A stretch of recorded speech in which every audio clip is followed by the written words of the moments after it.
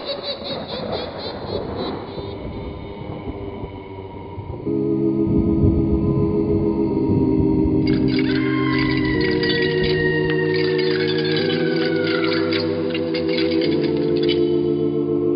Mysterious Old Radio Listening Society podcast.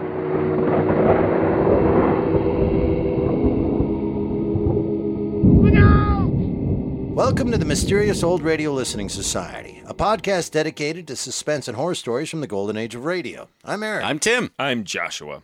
We love scary old-time radio stories. There's nothing quite like a disembodied voice telling a genuinely disturbing tale. But do these stories stand the test of time, or are we being deceived by nostalgia? Are they suspenseful or forgettable? Bone-chilling or butt-numbing? That's what we're here to find out. For tonight's episode, I've chosen suspense in the episode Arctic Rescue, first aired December 22nd, 1952.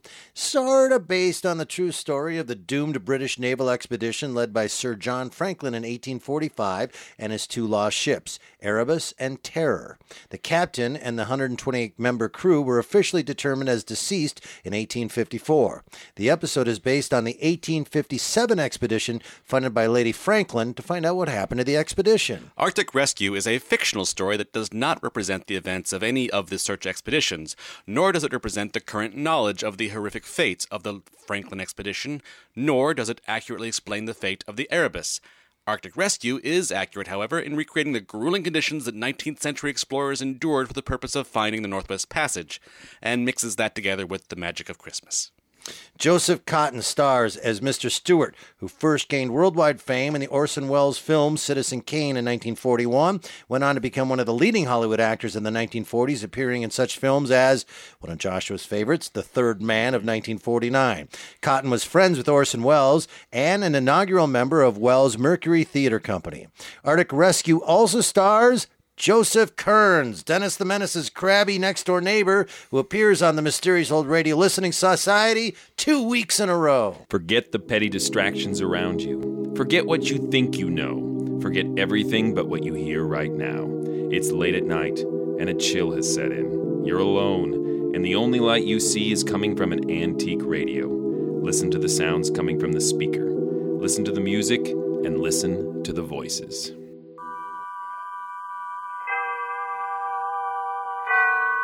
Autolite and its 98,000 dealers bring you Mr. Joseph Cotten in tonight's presentation of Suspense.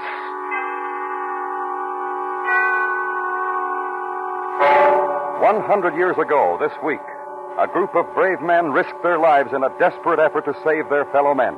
Tonight, Autolite honors this centennial with a dramatic recreation of their attempted Arctic rescue.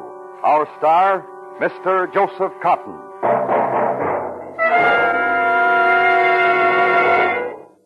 Hey, Harlow, what's in the package? The world's best Christmas present, Hap. Oh, for whom? My car. It's an Autolite Stay Full battery, the famous battery that needs water only 3 times a year in normal car use. That sure is a real present. Right you are, Hap. The Autolite Stay Full is always a real present for every car and every car owner because money just can't buy a better battery. Why, the Autolite Stay Full has fiberglass retaining mats protecting every positive plate to reduce shedding and flaking and give longer life as proved by tests conducted according to accepted life cycle standards. Where can I find this famous battery, Harlow? Under the hoods of millions of cars and at your Autolite battery dealer. He services all makes of batteries, and you can quickly locate him by looking for the Autolite battery sign or just call Western Union by number. And ask for Operator 25. I'll gladly tell you the name of your nearest Autolite battery dealer where you can get an Autolite Stay Full. The battery that needs water only 3 times a year in normal car use. And remember, from bumper to tail light, you're always right with Autolite. And now, Autolite presents a dramatic recreation of Arctic Rescue, starring Joseph Cotten, hoping once again to keep you in suspense.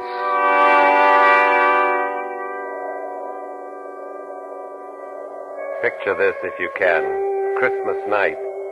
Miles and miles of endless, empty, broken white ice. An ice floe drifting somewhere in the vicinity of the 73rd parallel north of the Arctic Circle. Nothing but ice. That is nearly nothing. If you look carefully through the winter night, you'll see two tiny, dark blemishes, the figures of two men. One twisted in an unconscious heap is our skipper, Jonathan Blake. The other figure, Gerald Stewart, first mate, me. It makes a good, sorry picture. Civilized men in a primitive wilderness of ice waiting helplessly for death.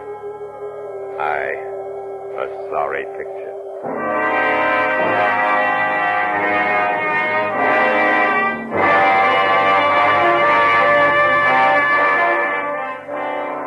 It's a far different picture you'd have seen if you'd been a part of the excited crowd standing at the Battery on the New York waterfront on a June morning, the year 1852.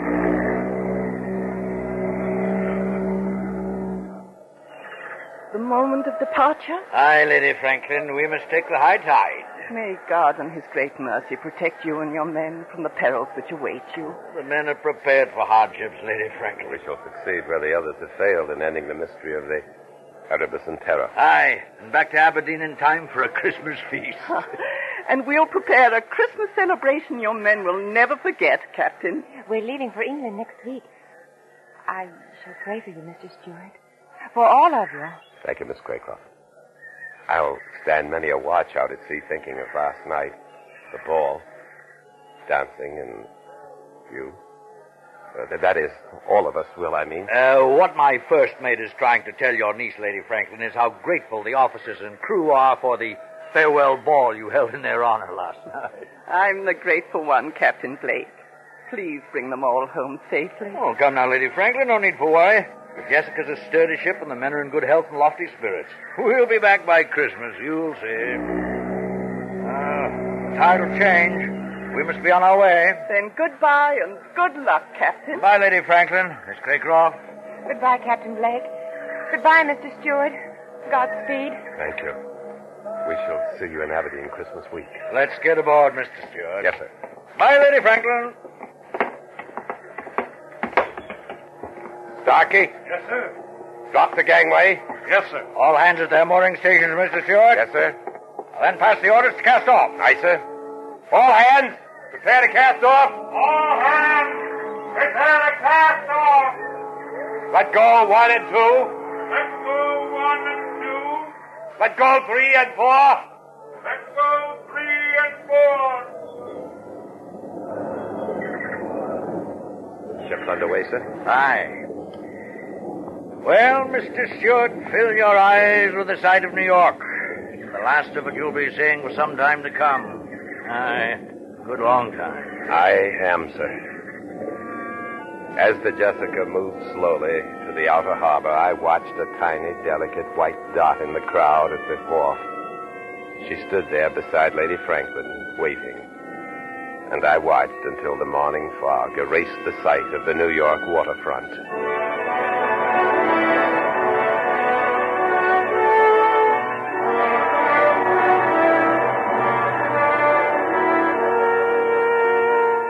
Aside from the ship's log, I've decided to keep a running account of this voyage. This account will be transferred to a watertight jar and thrown into the currents should any sudden disaster occur. The first 3 weeks of navigating north were merely a matter of settling down to ship's routine. On June 30th, after officers' mess, we sighted Point Farewell on the Greenland coast. The time had come for the captain to read a letter of instructions given to him by Lady Franklin. Captain Blake, I'm sure you will do all that any man can in discovering the fate of my husband, Sir John Franklin, and his 2 ships, the Erebus and Terror. But my only fear is that you might sacrifice your lives in the unknown regions of the Arctic. Therefore, let me state that above all else, the preservation of the lives of you and your heroic companions is more important to me than the purpose of your journey. May God in his great mercy preserve you all from harm amidst the perils which await, and restore you to us safely and in health, as well as honor. Your sincere and attached friend, Jane Franklin. Well, these are the only written instructions I have, gentlemen. Now then, Mr. Stewart, the map, please. Yes, sir.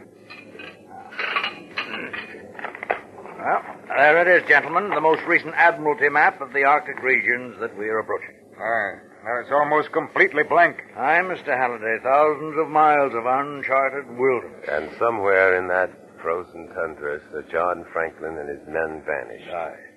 Our search will begin tomorrow when we drop anchor in Godhab. We'll pick up our ice pilot, Mr. Patrick Hansen, some additional supplies, and then make for the Arctic Circle. Arctic Circle? Sounds like the edge of the world, eh, Stuart? A little frightening, too. You frightened? Mr. Halliday, if I were you, I'd respect Mr. Stewart's fear for what lies before us. Captain, I was just thinking. If Franklin was looking for the Northwest Passage, he'd probably make an approach through, here. Through Lancaster Sound. Ah. Then he must have passed Ponds Bay, here. And according to our information, they're Eskimos at Ponds Bay. They might have seen his ship enter Lancaster Sound. If they did, then we'll have something to go by. I hope Mr. Hansen understands the Eskimo dialects. They can tell us much. I don't see how we can cover all this territory and get back by Christmas, Captain. We have no choice, Mr. Stewart. If we get caught beyond the Arctic Circle after the summer months, we may never get back. Never? Aye. In the winter, the seas are covered with great ice floes. Once a ship is frozen in those latitudes, it'll stay there until the summer thaw. You can't imagine the horrors we'd endure in an Arctic winter, Mr. Halliday. I suppose not. Franklin and his men were probably frozen in for the winter. And they were never heard from again. Exactly. Well, that'll give you a brief idea of what we're in for, gentlemen. We'll know more after Mr. Hansen comes aboard. Any questions? I have nothing but questions, Captain. I wish I had the answers, Stuart.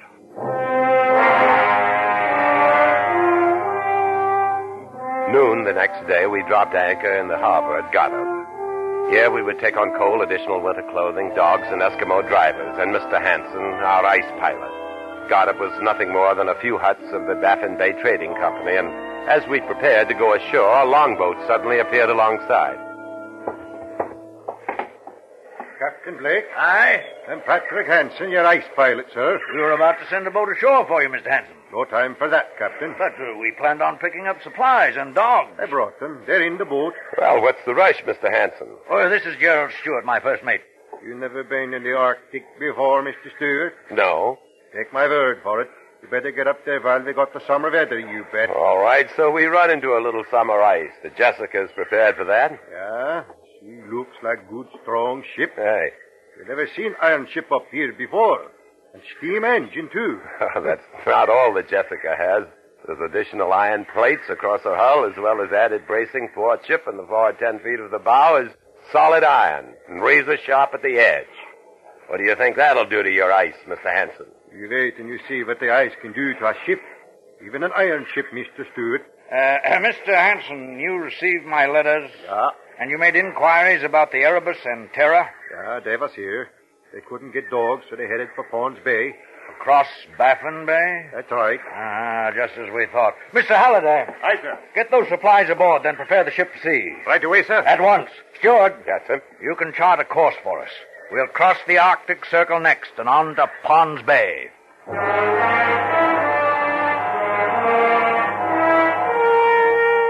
We set a north by northwest course, leaving the last outpost of civilization behind us, and crossed the great Baffin Bay. On July 4th, we crossed the Arctic Circle without ceremony. Then we had ice freezing on deck and in the rigging. A day later, we saw our first floating iceberg. For this time of year, we should not have seen either one.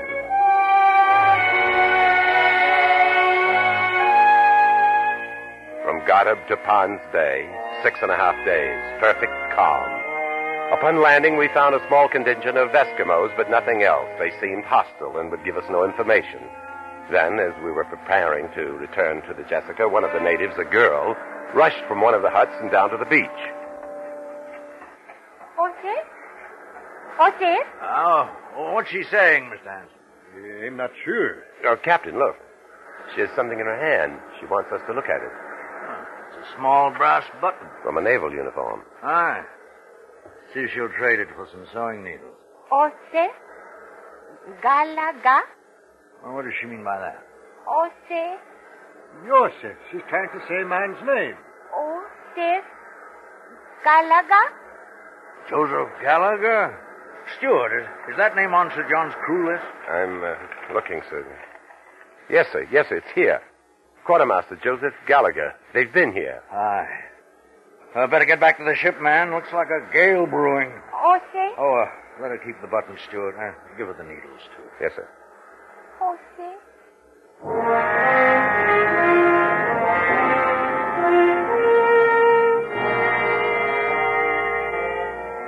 After leaving Ponds Bay, 2 months passed without incident.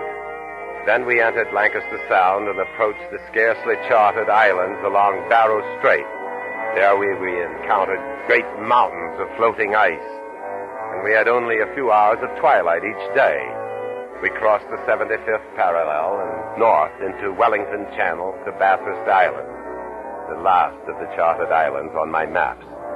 Then on September 10th, weather changed. Northwest gales, sleet, and heavy fogs that forced us to a bare crawl, and even worse, mammoth ice floes that closed in all around us. Mr. Stewart. Yes, sir. Keep an eye on the temperature. I am, sir. Ice! Ice! Dead ahead! Quartermaster, starboard 6 degrees. The sleets have been getting smaller all the time. Captain, the temperature is still dropping. 10 above zero. What do you think of this lead, Hanson? I think maybe they better back out of here. Back out? Take a look astern, Hanson. Back out where? Captain. Oh, what is it, Halder? The rudder will not respond. 6 below, sir. Ice! Dead ahead! The lead is getting smaller, Captain. Aye. Well, the Arctic seems to be closing down on us on all counts.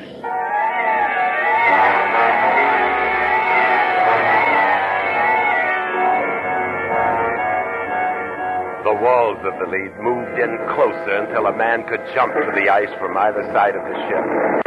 And then the Jessica was cutting through the ice, making her own lead, but slowly we lost speed.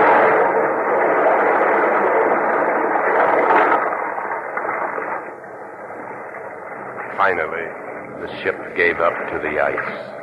He throws it in now. Aye. Stop engines, Mr. Stewart. Yes, sir.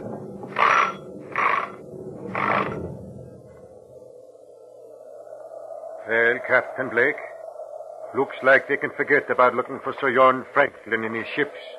Now that we've frozen in, we're going to have to look out for our own lives, you bet.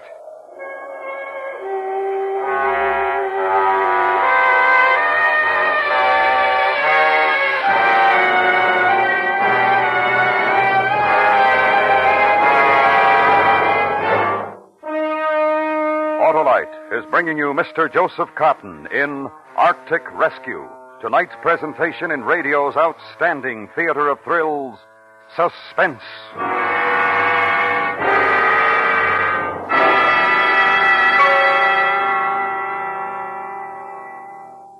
'Twas the night before Christmas, and outside the door, a man was trying his starter once more. But try as he would, the car wouldn't go, for the battery was dead.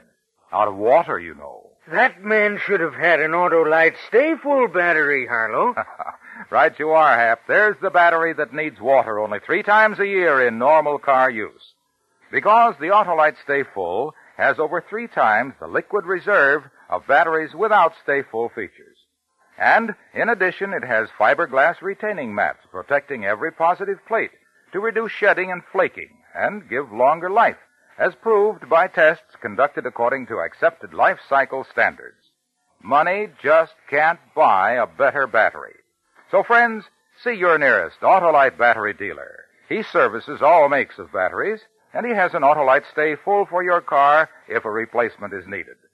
Just call Western Union by number and ask for Operator 25. And I'll tell you where you can get an Autolite Stay Full battery. The battery that needs water only 3 times a year in normal car use. And remember, from bumper to tail light, you're always right with Autolite. And now, Autolite brings back to our Hollywood soundstage Mr. Joseph Cotton in Elliot Lewis's production of Arctic Rescue, a true story well calculated to keep you in suspense. September 10th, 1852. Unless a miracle occurred, we were frozen in the Arctic for the rest of the winter months. A sea of ice surrounded us. and the ship took on a starboard list from the pressure of the flow. Rations were cut in food, water, and coal consumption. Furious gales came and went, and there were more freezing temperatures, often as low as 35 below. The doctor was a busy man. Nearly all hands suffered from frostbite, many from gangrene. Conditions aboard the Jessica were deplorable. I thought they couldn't get worse. October came, November, December, and we thought of home and the holidays and of Lady Franklin and Miss Craycroft sitting alone at the Christmas feast that was to be held in our honor. On Christmas Day, the cook outdid himself. We had a feast aboard the Jessica on the last of the salt pork and beef. And with the last of the Alsop ale and minced meat, the cook made pies. And we had us a celebration, Christmas Day, 1852. Men, the captain has a word to say.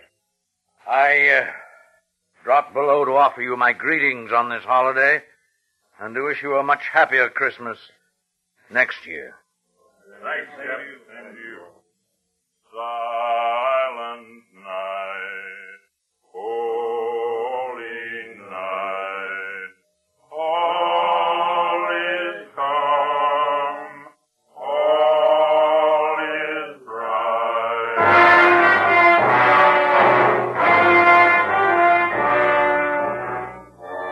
Christmas Eve, 1853, 1 year later. We're still frozen in. Summer came and passed without an appreciable rise in temperature, and the ice failed to break up. Men living on pemmican occasionally ate bear meat and seal blubber. No more lime juice. This means scurvy. The year also saw the loss of 11 men, the doctor and the ice pilot Hansen among them. 2 in a chase for the polar bear, 3 from scurvy, and the rest from gangrene. Most of the men have frostbite.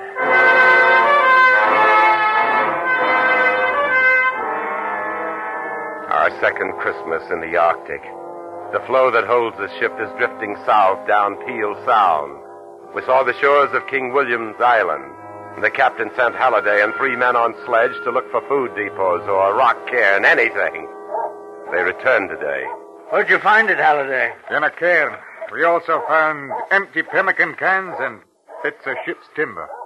Stewart, listen to this. It was written by Franklin himself. 1851, latitude 69 degrees, longitude 98 degrees west. HMS Terror sank when ice broke. Erebus still frozen in. Beset since April 12th, 1850. We are deserting the Erebus. Attempting overland march to Baxfish River, to Hudson's Bay. If unheard from when this found, we must be considered lost. Sir John Franklin, Captain HMS Erebus. We found what we came for. Aye. They're all dead. Aye. If something doesn't happen pretty soon, we'll be dead, too. Makes for a very Merry Christmas, Captain. Captain. I heard it. It's the ice. Breaking. How long do you think our iron plates will last against this, Captain? Great cracks opened in the ice, and then out of the water through the openings another great mountain of ice would rise. Great slabs of surface 100 yards wide, shattered, upended, and sank into the churning water. All around us, great jagged fingers of ice crashed up. All hands abandon ship! Stewart, get your chops. We're going out on the ice, too. Yes, sir. I could feel the ship jarring loose under me, and suddenly the Jessica red sharply throwing me across the deck. The last sound in my ears was that of the Jessica tearing loose from the ice.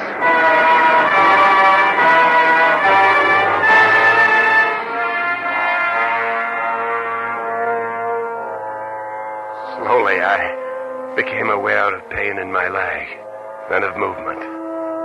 I opened my eyes. The captain was helping me to walk. I looked into the winter darkness for the familiar sight of the Jessica. I saw nothing. Nothing but ice. Skipper. Huh? Oh, feeling better, lad? What about the ship? Gone down. And the rest of the men? I don't know. Gone. The floe separated.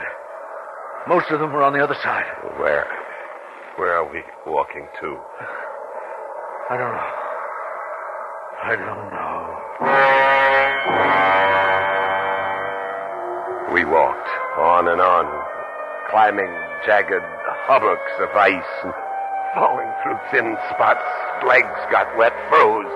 We beat the ice off, and we kept walking in circles through the Arctic night. Endless circles. We'll rest a bit. Let's rest. Sleep a bit in the ice. Warm, comforting ice. No, don't sleep. My eyes grew heavy. I craved sleep. But the sleep was to die. I was ready. In the sky over the horizon, a star. The night was overcast. There were no other stars, just one. Bright in the distance. I could see it.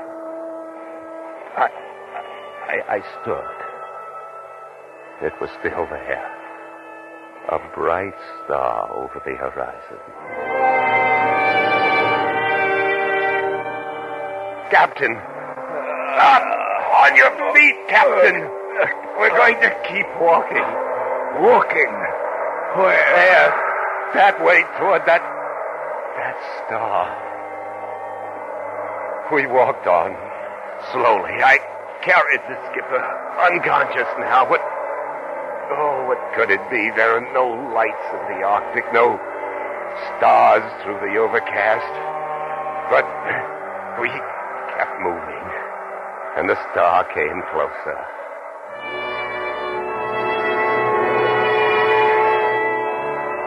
I couldn't believe what suddenly appeared. Through the darkness directly beneath the star was the vague outline of a ship. A ship. Mates! Mates, help! Help me!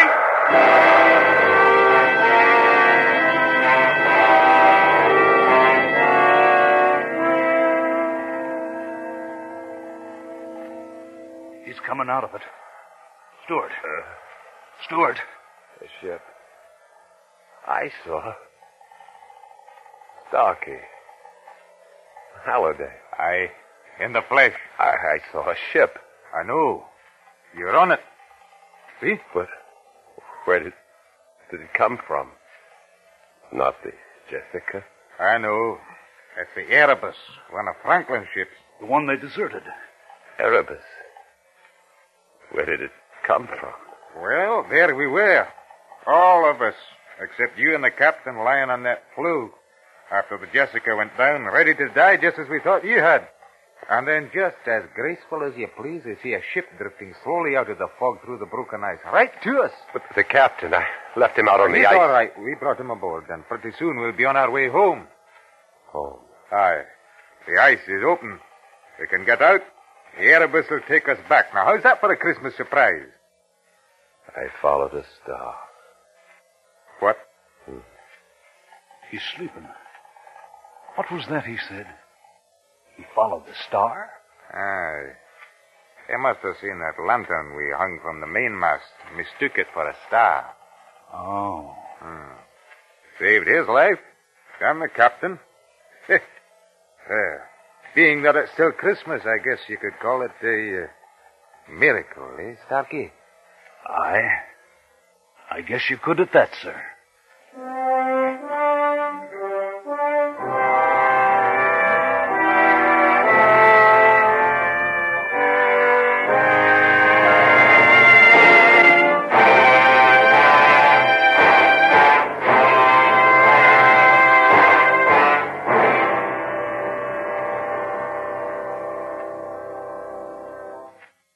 Suspense.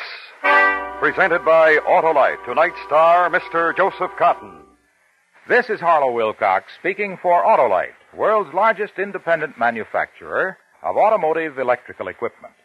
Autolite is proud to serve the greatest names in the industry. They are members of the Autolite family, as well as are the 98,000 Autolite distributors and dealers in the United States and thousands more in Canada and throughout the world.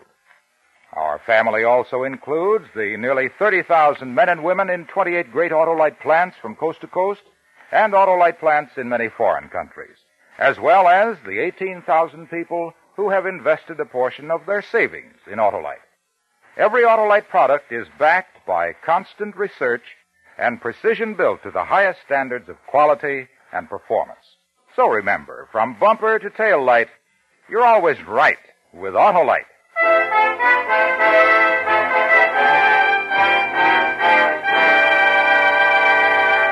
Next week, a story from your morning newspaper. The dramatic expose of narcotics peddling among teenagers, as reported in Melody in Dreams. Our star, Mr. John Lund. That's next week on Suspense. Suspense is produced and directed by Elliot Lewis, with music composed by Lucian Morowick and conducted by Lud Gluskin. Arctic Rescue was written for Suspense by Gus C. Bays. Featured in tonight's cast were Joseph Kearns, Norma Varden, Lillian Baeff, Fred Mackay, Barney Phillips, Clayton Post, and Ben Wright. Joseph Cotton can currently be seen in the Burt Friedloeb production, The Steel Trap, a 20th Century Fox release. Remember next week, John Lund in Melody in Dreams.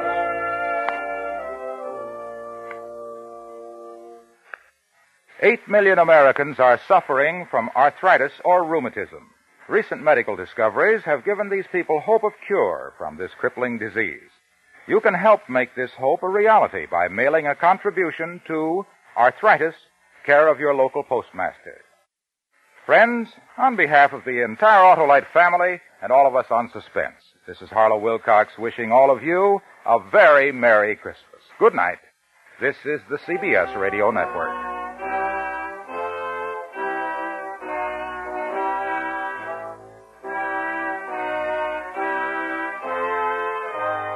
You are listening to the Mysterious Old Radio Listening Society, a podcast dedicated to suspense and horror stories from the golden age of radio. Once again, I'm Eric. I'm Tim. I'm Joshua. And that was an episode of Suspense called Arctic Rescue, a little Christmas story for y'all, kinda. And, you know, I'm really excited. I get more excited about the ones that I chose to find out what you guys thought. I will just throw this out there. I listened to a lot, 15 probably, before I settled on the last two I picked. I was like, oh, I was having such a hard time. Like, I enjoyed it, but no, not for the podcast. Then I heard this one, and I went, oh, man, I really liked it. I really liked it. It's not going to hurt my feelings if you hated it, but that I enjoyed this a lot. Plus, it had just enough Christmas in it to make it just enough to not be, you know, all Christmassy but enough to make you sad about a lot of things and a little terrified, I think. So let's get right to it. Tim, what do you think? Several thoughts on this, and the one that pops up first, because you just mentioned it, is the Christmas party. For whatever reason, just the image of these ladies throwing this big Christmas party for this ship that didn't come back is so sad to me. Yes, right. It's just so... Parties where people are invited and don't show up, or I don't know why it's so sad to me. This is a Christmas party for the ship that was going to go and find what happened to her husband, and the ship did not come back. Right. So it's extra. It's not. Yeah, it's not just the ship. Yeah, they're going to go find my husband. Then we'll have a Christmas party for you, and then that ship doesn't. But she's got to feel terrible. Stop sending people out. All the food just going to go bad. I get a little neurotic about it, I think. And to transition from the neuroses, I also, part of my brain, this whole discussion is me working on Arctic. It's pronounced Arctic. Yeah, I just because I want to say Arctic. No, it's me. It's going to be Arctic. and I'm saying Arctic, which is wrong. And I said it wrong at the beginning. I don't care. I also want to. I got a lot of things. I got a lot of stuff to say. This is our first episode of going back and revisiting one of the series we've already done before. Yeah. Up to this point, we've already... It's our second suspense. Yes, our second suspense series. Ah. Well, let's have a little moment for that. We should throw a party. Right? A quiet, suspenseful moment. Joshua, initial thoughts. It felt a lot like an episode of Escape. I even went online to look up if this was one of the scripts they reused, because Escape has that sort of man against nature or man in an impossible situation. Suspense does it quite often too, but there was something that felt very much reminded me of Escape. However, it wasn't, but it still, I think, is really captivating. I think the fact that it's loosely based on real events is kind of interesting, which I didn't realize the first time I listened, and then I went back and looked up some of it. But I mean, the first time I listened to it, when they mentioned the ships that he sailed often initially, Lord Franklin, the Erebus and the Terror, I just immediately went, that's like the worst name for these ships. You go in... That's like Sir Sinks-a-Lot. Yeah, it's like, we're going to leave an icy death and the unspeakable horror, our two ships. Let's go. Lack of food and scurvy. Yeah, that's pretty much it. And so I thought that seems strange. So but then it was strange because it was real. Right. I looked it up. Oh, that was really their ship. That explains a lot. I like the aha moment when they're celebrating Christmas, iced in 1852, and they start singing Silent Night, and then they're like, a year passes, and you're like, what? That is a moment. It is a huge moment. It's one of my main notes of why I love this. I enjoyed a lot of aspects to listening to this. But that one, I was like, okay, so the longest you could possibly last, this is in my head, trapped up there with the food and everything is, a week. Like, I don't know, like how long you can last. When it started to get exposed that they were, then... The second Christmas passed. I went, what? They were up there for 2 years trapped? Is that possible to be that trapped? But then I was like, yeah, I guess if you just can kill something to eat every now and then and burn something for heat. But people died along the way. They listed all, of scurvy and polar bear attacks. I think they I think polar bear got 2 of them. I thought this thing would be like, oh, they missed Christmas and either they're all going to die or some of them will come back. But this is not going to go on for more than a month. And they very casually go, and then the second Christmas passed. And I went, wow, okay, that's a long time. And and they kind of touched on the crazy factor, going crazy, being trapped on a ship with a bunch of people trapped in ice. And I find that terrifying. Like in the sense, like they can't get anywhere, they can't go anywhere. Being trapped with men on a ship is terrifying. I so much stink. I worked on a script several years ago that was set on a World War I U-boat. It was really rich in details of exactly this, of living with like 24 people in a 2-bedroom apartment that you can't leave. Oh, even worse than that. Have you been on the U-505? And I don't know if it's still in Chicago. The sub that you can visit. No. It's a museum now. But you go into this thing and you immediately like, whoa. No. What do you mean there was a bunch of men? It's so cramped. Yeah. It is so cramped and tiny that it's and they say they'd be out at sea for 6 months at a time. And you're like, nope. Yeah. Nope. Yeah, any water you have is for drinking, and you do not wash anything, and yeah. Another thing I liked about the Christmas side of it, is when they first get up to the Arctic and they say, well, we've got to get out of here before Christmas because we're going to be iced in if we don't get out of here. I like the story kind of turns Christmas into like the suspense, like the ticking clock. Mm-hmm. Yeah. Oh, you looking forward to Christmas? We got to get out of here before Christmas. So I really like it's not just we have to get back for the party. No, it's like we're going to die. Christmas means death if we stay here that long. Yeah. Another man versus nature moment that I looked up because I was like, oh, come on, and found out it actually can happen is that casual mention where someone in the deck says, "Oh, it's temperature's 10 above," and then 15 seconds later he says 6 below, and I looked and said, "Oh, that actually can happen." And I was like, oh, come on, you guys. Let's write this a little more real. But actually, it can dip that fast and that quick. And, and I don't know if you remember that line. Oh, yeah. It really caught me. It's 10 above. It's dropping fast. 6 below. Oh, here we go. And now we're going to miss Christmas.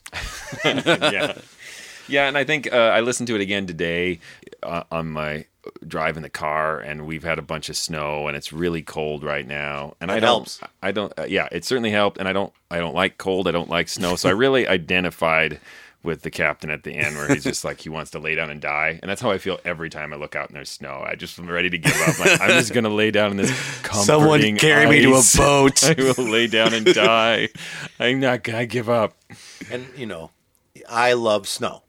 I love cold. I could live year round in winter and lots of He's snow. like a big dog. He runs out there and rolls around in it. It's true. And I love it. And this was, at a certain point, I went, wow, that would be too much. Like that would be too much snow. The Foley, the cracking of the ice, and the ship being destroyed, all of that I thought was really, really great. I wanted to mention that moment in particular after the really well scripted and paced, grueling scurvy and lime juice running away, and then it suddenly breaks, and it is this huge action-packed moment of ice breaking through the ice. That was really a powerful impact, I thought. It really paid off. There's a couple of different movies and novels that use this idea of a lot of nothing followed by something's coming. Do you ever see I'm going to get the name of the movie wrong, and I'm so sorry. Inglourious Bastards. Is it Inglourious Bastards? Is that the name of that movie? Or the Tarantino one? Yeah. Yes. There's a couple of scenes in there. When the people are under the floorboards. Oh, yeah. And he's just walking around having milk. And, and it's very tension-filled, and it goes on forever, and you're just waiting. Nothing's happening, but something is going to. And there's another scene in that same movie, actually, where they're in that bar, and you know that they're all dressed up like Germans, and you're just waiting for them to be discovered, but they're just playing cards. And there's other great examples of that, but I have friends who have said, I hate that so much, that's nothing's happening. And nothing's happening. I am so far out on the edge of my seat waiting. And I felt that way about this. Like nothing's happening to the extent of not that this took a long time, but they explained, it's taking a long time. So you get that feeling of nothing. And then as Tim said, boom, here we go. Now it's happened. And it happened so fast. And that's what you're waiting for, like that big explosion of action. And I loved it. Yeah. And all those rich little details when nothing, air quotes, I'm making little air quotes, nothing is happening is investing you in these characters, and it's investing in the situation, so you really feel yourself trapped in there with them. Mm-hmm. I wonder about how happy the happy ending is. Yeah, one guy makes it back. 2 guys. Oh, yeah. 2 guys, but it then sounds like the other people who they thought died in the boat also survived. Oh, yeah, they all, what am I saying? Right? 2 guys, they all found a boat. Yeah.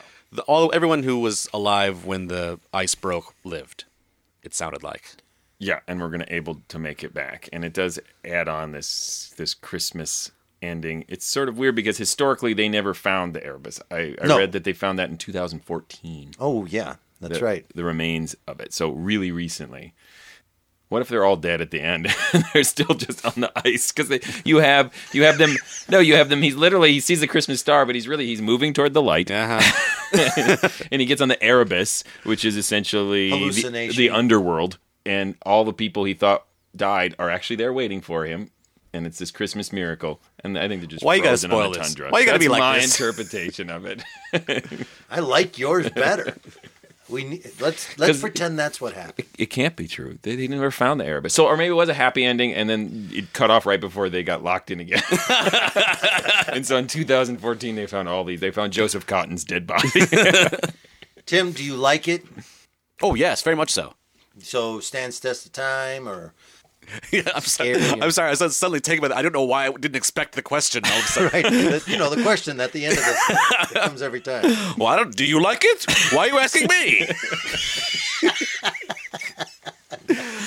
Yes, I think it's a classic, old-style adventure story is what it is, I think. I like the adventure of that. Yeah. Joshua? Yeah, I like it a lot. It totally is still suspenseful. It helps that it's an actual period piece too, and it's based on real things. It's taking liberties, but it's just a lot of liberties. Fun. It's well done. It's what suspense does so well. They can be really melodramatic too, and they somehow make it work. That opening is so good. Yeah, the literal cold open, where he's describing the two men on the icy tundra and will they live, and the music swells. Yeah, I like it a lot. I loved it. I also like that I found something you had never heard before, Joshua. Yeah, I've never heard this one. Yeah, that's rare. Because he's got nothing but time. All right, well, that's it. I think we all agreed that it stands the test of time, that it was suspenseful, had some scary moments, and well written, and we give it a stamp of approval. And it's cold up here. Go to our website, ghoulishdelights.com, if you're not already there. That is... ghoulishdelights.com. That's Tim's website. I don't know why I always make you repeat that, but it makes me laugh and it's fun. Tim, say it again. ghoulishdelights.com. There, you will be able to go on our website after listening to this and give your own vote. Yes, we have a poll where you can say if you thought it stands the test of time, if you thought it was terrible, or somewhere in between.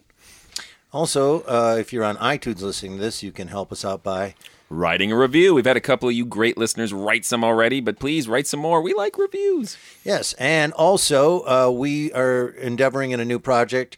We will be performing recreations of radio broadcasts live at the James Hill Library in St. Paul. If you're in the area, please get the information off of the website.